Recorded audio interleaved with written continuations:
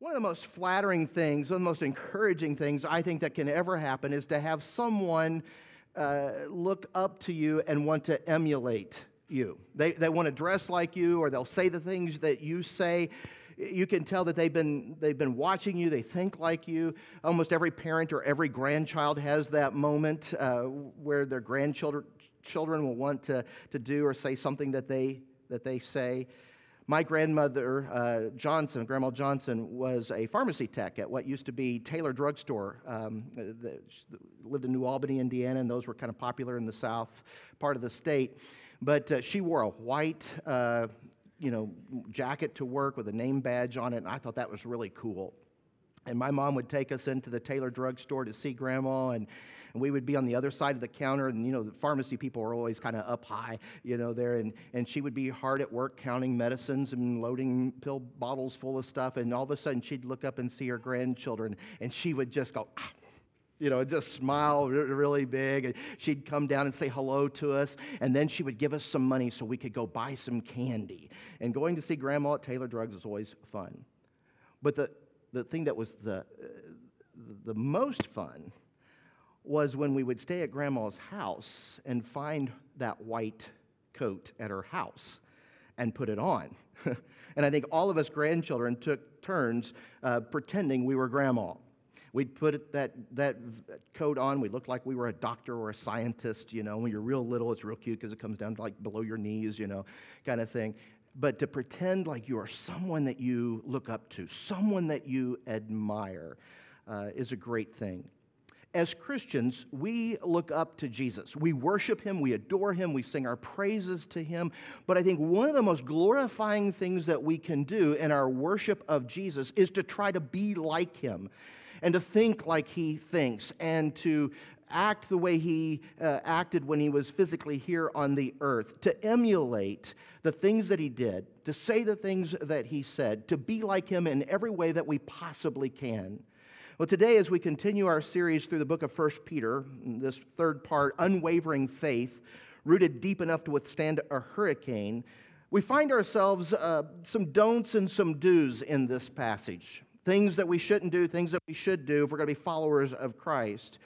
But I want you to know that really what this passage is about, it's not by any stretch of the imagination an exhaustive list of things Christians don't do and things that Christians must do. What it really is, it is a picture of how Christians think. We think with the same mind that Jesus had. The name Christian means little Christ, or Jesus' mini-me's, if you will. And when people see us, when they see how we think, and they see how we talk, and they see how we act, they need to be seeing Jesus in us. Several years ago, it was really popular to wear a band that said WWJD on it. Remember those? And that stood for What Would Jesus Do? What would Jesus do? It's not our creation of what we think Jesus should be like. Well, my Jesus would do this or that. No, it's what is the Jesus of the Bible like? Because if we think like He thinks, then if we have His mindset, then the things that we do will line up with the things that He does. What or who you live for naturally determines how you live. What or who you live for naturally determines how you live. Now, the Bible certainly gives us specific examples of don'ts and do's, such as the Ten Commandments or the Beatitudes, the fruits of the Spirit, and so forth. But while there may be clear black and white instructions and lists that should be followed closely as Christians, I want you to know that who or what you live for determines how you naturally live. It would take quite a volume of books to list all of the things that we should do as followers of Christ, or that we should not do as followers of Christ. But it's pretty simple. When you live for Jesus, you naturally live like Jesus. So let's look at three things of what we live for in this passage, 1 Peter 4, 1 through 11. The first thing is we live for the will of God. We live to please God. Jesus taught us how to pray. He said, don't give your long, flowery, memorized prayers trying to impress people. Instead, you should pray something like this. Pray in this way, he said, Our Father who art in heaven, hallowed be thy name. Thy kingdom come, thy will be done. In other words, Lord, we want you to get your way here on earth the way you get your way in heaven.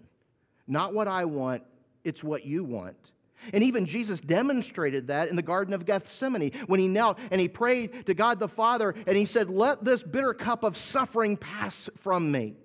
He knew when he was going to die and how he was going to die. And he was sweating drops like blood because he was so stressed and full of anxiety over knowing what was coming. And as bad as the physical pain of the cross and the anguish and the whippings and the crown of thorns and all of that was, and I can't even begin to imagine, what probably was harder for Jesus was to take all of the sins of the world on him. He who knew no sin became sin, your sin, my sin, collectively, on this perfect Son of God who left the perfection of heaven and came to the reality of earth and lived among us for 30 plus years and experienced firsthand everything that you and I experienced: the hunger, the thirst, the rejection, the betrayal, temptation, yet without sin. And he took on him all of our sins, and even God the Father had to look away from him because of your sin and my sin on him when he was nailed to the cross. And in quote of the prophecy of the book of Psalms, Father, why hast thou rejected me? God had to look away from him because of all of the sins on him. I've thought of what a shock to his spiritual senses earth must have been. You think about, like even on a nice warm summer day, when everybody's jumping in the pool. I don't know if you're the type that tiptoes in and wades in and gradually gets there. I am.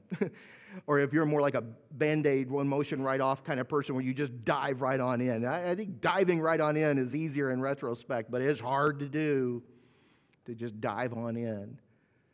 And that first Christmas morning in a little town called Bethlehem, Jesus dove right on in to earth, to the deep end, to the coldest end, and experienced our sins on him. Live for the will of God. The 1 Peter 4, verses 1 through 3 says this: Since therefore Christ suffered in the flesh, arm yourselves with the same way of thinking. For whoever has suffered in the flesh has ceased from sin, so as to live for the rest of the time in the flesh, no longer for human passions, but for the will of God. For the time that is past suffices for doing what the Gentiles want to do, living in sensuality, passions, drunkenness, orgies, drinking parties, and lawless idolatry. And that list, I'm sure, could have gone on and on and on. When Jesus prayed in the Garden of Gethsemane, let this bitter cup pass from me, he ended that prayer by saying, not my will, but yours be done. He didn't want to go to the cross, but he wanted to please the Father more than he didn't want to go to the cross. And so, good news for us, he did. And verse 1 says we should arm ourselves with the same mind as Christ, the same kind of thinking as Jesus has. I thought that was interesting terminology there, interesting use of words. Arm yourself. We have a spiritual battle, make no mistake about it, and we're deep in it right now, I think, in this spiritual battle that's waging on followers of Christ today, and we need to arm ourselves. Now, when I say arm yourself, I mean, don't you immediately think, okay, let me get my gun. Arm yourself. Let me get my armor. Arm yourself. Let me get my security system set up. Arm yourself. But what do we arm ourselves with? It says arm yourself with the same way of thinking. Arm yourself with the mind of Christ. You kind of think you're going to get more than that, don't you? I'm looking for a tank. I'm looking for a battleship. This is a battle, and I need to arm myself for this. Arm yourself with the mind of Christ. And it says, whoever has suffered in the flesh, they've ceased from sin, so as to live the rest of your life for him. The Apostle Paul talks about the same strategic thinking in his letter to the Philippians. He wrote in Philippians 2, verse 4, he says, "Let each of you not look only to his own interest, but also to the interest of others. Have this mind among yourselves, which is yours in Christ Jesus." Have this same mind. Different apostle, different recipients of the letter, different Greek word even for it. But he's got the same principle there, the same strategic thinking. Arm yourself with the mind of Christ.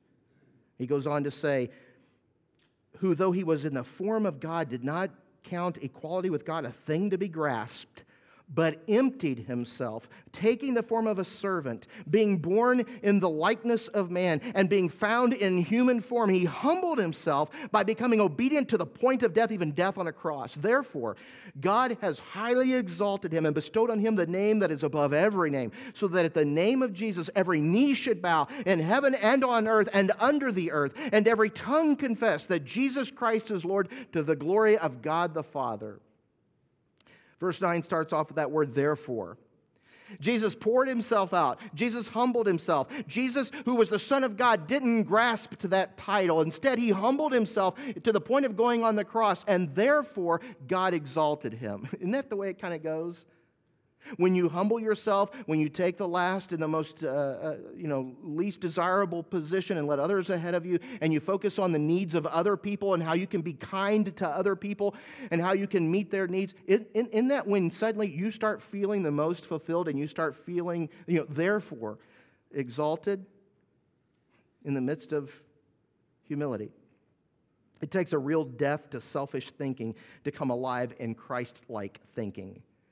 That's kind of been a theme for me as we've talked about going deeper in our spiritual journey, as we've talked about deepening our faith throughout the book of 1 Peter. It's kind of this pouring out of ourselves, making room for God. We're promised that when we are born again into Jesus Christ, that we are given the gift of His Holy Spirit who comes to live within us, and that's a wonderful, wonderful thing. But make room for Him. Right? You got to get off of the throne of your own heart and make room for Him. Fill your mind, your human brain, and fill your heart with the Word of God, but make room for Him. Romans 6, 1 through 2 says, "What shall we say then? Are we to continue in sin that grace may abound? By no means. How can we who have died to sin still live in it?" One chapter over, Romans 7, verse 4 says, "Likewise, my brothers, you also have died to the law through the body of Christ, so that you may belong to another, to Him who has been raised from the dead, in order that we may bear fruit for God." Have you died to selfish thinking? That is so contrary to the culture in which we live in, isn't it? I mean, it's important that we do our very best and we think about our future and we try to achieve. I mean, so what we as parents, grandparents, is what we teach our children and grandchildren. We want them to go to school to get a good education. We want them to go all out and try out and compete for the best possible spots on the team or in the school play. And academics are important, and saving for retirement's important. All of these things, we want to do all of these things, and there's certainly nothing at all wrong with that. But are we teaching them to think of others? Because we live in the me generation, the my generation, M-Y. We want stuff. We want to get ahead. We want to look out for number one. And number one doesn't always mean Jesus. But are we humbling ourselves and thinking about, what does my neighbor need? What does my coworker need? What does my extended family member need? Where are they hurting? Where are they falling short? How can I take my attention off of myself and place it on others? Because when we do that, we're developing the mind of Christ, and what follows is the actions of Christ. Galatians 2, 19 through 20 says, "For through the law I died to the law, so that I might live to God. I have been crucified with Christ. It is no longer I who live, but Christ who lives in me. And the life I now live in the flesh, I live by faith in the Son of God, who loved me and gave Himself for me." Others. Others. Well, if you don't get any other words out of this message today, get that one word, the word others. Others. Put that word on your refrigerator. Put that word on the mirror above the sink where you get ready in the morning. Put that word on the dash of your car. Others.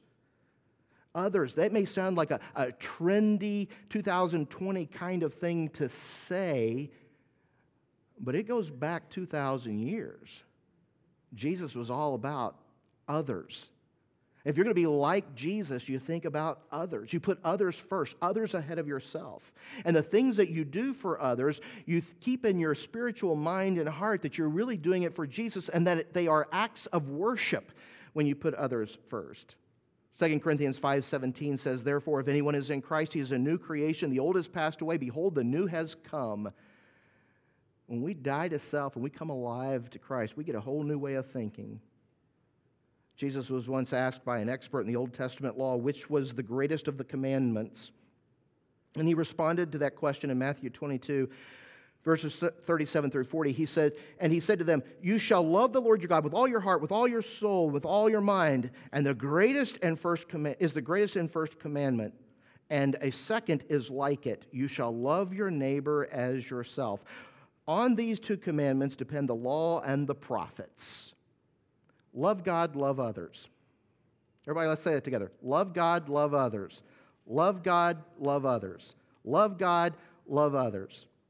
Boy, the best mission statements, the best slogans are the simplest ones. And this is so God-centered, this whole notion of love God, love others. And that should be our goal as Christians individually and collectively as a church. Love God, love others. I want to love God with all my heart, body, mind, soul, and strength, and I want to love my neighbor as myself. Love God, love others. And parents and grandparents, while we're in the midst of teaching our children and grandchildren everything that they need to know on how to have a successful life and how to get ahead and so forth, and that's great. Above all, we should be teaching them, love God, love others. Love God, love others. At the end of each day, perhaps a great practice for a family would be as they debrief, where have you had the opportunity today to love God and love others? And just celebrate that, not in a way of bragging, but in a way of glorifying the Lord and giving worship to God, because that's when we are the most like Jesus, when we love God and love others. Do you put the love God, love others mentality into practice in your everyday life above self? How does that play out in your home? Think of what that would do for your marriage, for my marriage, of love God, love others. What would that do for my relationship with my son and my daughter if I love God, love others? Put them first, their needs first. Love God, love others. How does that play out in your day at school or at work? Love God, love others. How does that play out in your commute to and from work and in running errands? Love God, love others. These are tough times we're living in. I stop by. I'm kind of funny. I get stuck on things a little bit, and I've always liked to use cash when I can. That doesn't mean my debit card doesn't start smoking every now and then, I mean, I kind of get going. But since they've told us there's a coin shortage, I've been carrying a jar of coins with me wherever I go. I've never paid for cash more in my life than I have these last few weeks. I stopped by a restaurant, fast food restaurant in the Westfield area here a couple Saturdays ago, and my bill came to $8.99, and I got out my jar and I counted out my 99 cents. So I just think that's interesting. But the poor young girl behind the counter didn't know what to think, and I thought, boy, I've got a little bit of pride in this situation, I think. She had to be thinking, couldn't you use your debit card? 25. Anyway, how does it play out in the church? Love God, love others. You think about how easy it is for us here in the American church to complain about, whether it's the color of the carpet or the firmness of a seat or the temperature in a room. Or do we love God, love others? Love the Lord your God with all your heart, mind, soul, and strength, and love your neighbor as if he or she was you. The second thing is live for the judgment of God. Live for the will of God, live also for the judgment of God. 1 Peter chapter 4, verses 4 through 7 says, with respect to this, they are surprised when you do not join them in the same flood of debauchery, and they malign you. But they will give account to him who is ready to judge the living and the dead. For this is why the gospel was preached, even to those who are dead, that though judged in the flesh, the way people are, they might live in the spirit the way God does. The end of all things is at hand. Therefore, be self-controlled and sober-minded for the sake of your prayers. Those who are dead. Now, there are four main interpretations of this. Two of them are based on tying in chapter 3, verses 19 through 20, with preaching to the dead. But it gets real complicated when you think of those who have already died being given an opportunity for salvation and so forth. And I kind of side with a more simple interpretation of it as referring to those who are spiritually dead. In the Romans 6 kind of way, the wages of sin is death. It's preached to those who are dead in their sins, dead in their trespasses, not following Christ, not born again yet. Jesus died for every single person, whether they accept him or not. It would be like buying a ticket to an expensive show for every person in your town and giving it to them. Not everyone's going to go. Some of those tickets are going to lay on the dresser and just expire. And Jesus died for everyone. The gospel is for everyone. It's preached to everyone and presented to everyone because everyone can come to salvation. He is not willing that any should perish, but all come to repentance. It is shocking and surprising, I think, to the world when Christ followers choose to live like Jesus and go contrary to our current culture.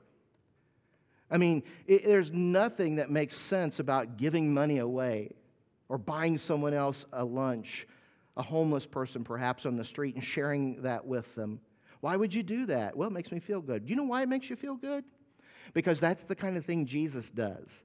That's the mind of Christ. That's thinking the way he thinks. And the reason it feels so good to do a good deed for someone else, to serve voluntarily for no pay for other people, or to give to those who are hungry food that you could have put in your own fridge, or you could have bought a finer cut of meat at the meat shop. Instead, you go out and you buy several pounds of hamburger to put in a freezer here at the church for us to give to the people in Boone County that don't have enough food to eat. Why do you do that?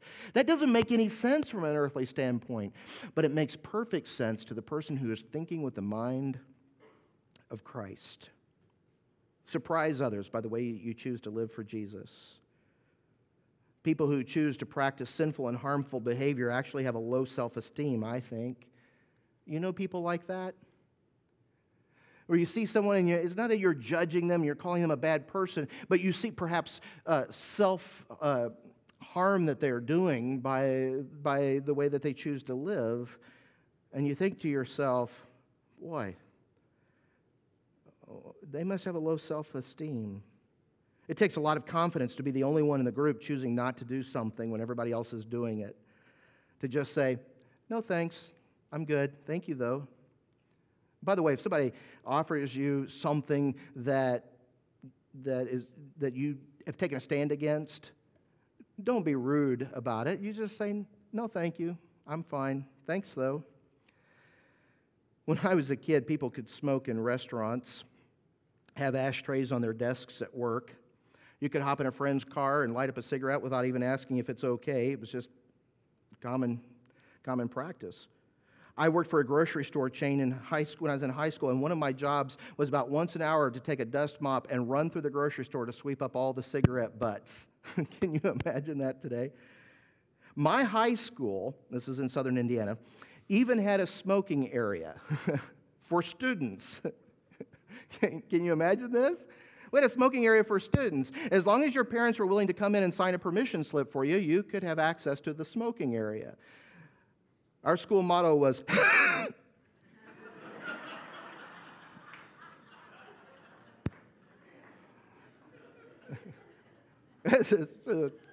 Well, I have my notes. This is a true story. It was up until that moment. I'm sorry. Should have said that first. But to be a freshman or a sophomore and have to walk down that hallway near the smoking area with all of and I'm sorry, this is awful. I would never call them this today, but they were smoking area rejects. But they could be mean, a little edgy while they wait for the bell to ring to go out for their fix, And it was just kind of the way it was. But things are a lot different today, aren't they? I mean, we know so much more about how harmful smoking is to your health and how damaging it is to your pocketbook. It's inconvenient to smoke today because, just since I've been in the Indianapolis area in the last 20 years, it's now illegal to smoke in most public places within so many feet of a doorway, and you can't fit a cigarette through a face mask. There's all kinds of complications, and if you do, you get that nasty nicotine stain. It's just terrible. It's just not conducive. But the first thing I think of when I see a teenager or a young adult today choose to start smoking is, I wonder why he is so insecure. That really is my first thought. It's not a judgment. It's not, I don't think that it's a sin, and I'm not calling it a sin, and I'm not putting them down, and I'm not going, sorry. But it's almost more of a heart thing for me that I feel bad for them. Like, I wonder why they feel low self-esteem. Because it takes a person with a real good self-esteem to say no to something that you know is harmful for your physical body, that's going to cost you a lot of money, that's going to separate you from other people in public places. That takes, it takes a lot to be able to stand up and to say to everybody else, no thanks, I'm not going to do this. When people choose what they know is wrong and offers no value to themselves, they are focusing more on the thoughts of others and how people will judge them than they are on what God thinks of them and how He will judge them. And far more serious than fitting in with a popular group or having a lot of social media likes and comments is what your Heavenly Father thinks about your behavior here on earth. One day we'll stand before Him and give account for our actions here on earth. Are you living for life with that judge in mind, the one that really matters? Or are you living life on earth worried about how your friends will judge you? Are you worried about the number of social media likes that you will get? Are you worried about fitting in with the right group of people at school? Are you worried about the job promotion and how something might affect your career? Or are you out to please an audience of one? If so, if you're out to please an audience of one, Jesus, love the Lord your God with all your heart, mind, soul, and strength, and love your neighbor as yourself. Love God, love others. Live for the will of God, live to please the judge, live for the glory of God. Finally, 1 Peter 4, 8 through 11 says this, above all, keep loving one another earnestly, since love covers a multitude of sins. Show hospitality to one another without grumbling. As each has received a gift, use it to serve one another as good stewards of God's varied grace. Whoever speaks as one who speaks oracles of God. Whoever serves as one who serves by the strength that God supplies, in order that in everything God may be glorified through Jesus Christ. To Him belong glory and dominion forever and ever. Amen. It's not an exhaustive list of do's and don'ts. It's not trying to do enough good things or avoid enough bad things so that you can be saved. It's about doing the good things and avoiding the bad things because you are saved. It's about bringing glory and honor. Not your will be done, but His. Matthew 5:16 is one of my faves. It talks about letting your light shine. Let your good deeds shine before men so that they may see your good works and glorify your Father who is in heaven. Let your light shine before men so that they may see your good deeds and glorify your Father who is in heaven. I'm all about doing things for anonymity and not taking the credit, but we need to make sure that Jesus gets the credit so that God the Father is glorified. Love God, love others. Would you indulge me by saying that one last time with me? Love God, love others. And before you leave here today, write that word others somewhere on your bulletin. Take it home with you. And let's all try to focus on others more. All right, you pray with me. Father God, thank you for your amazing love and for allowing us to be in this place of worship today. Father, As we strive to please you, help us to have the mind of Jesus, your Son. And God, as we soak in your scriptures, as we look and memorize verses, passages about how he acted and the things that he did and the things that he said while he was on earth, help us to have the mind of Christ. Help us to think the way he thought. And Lord, may our actions overflow from our heart.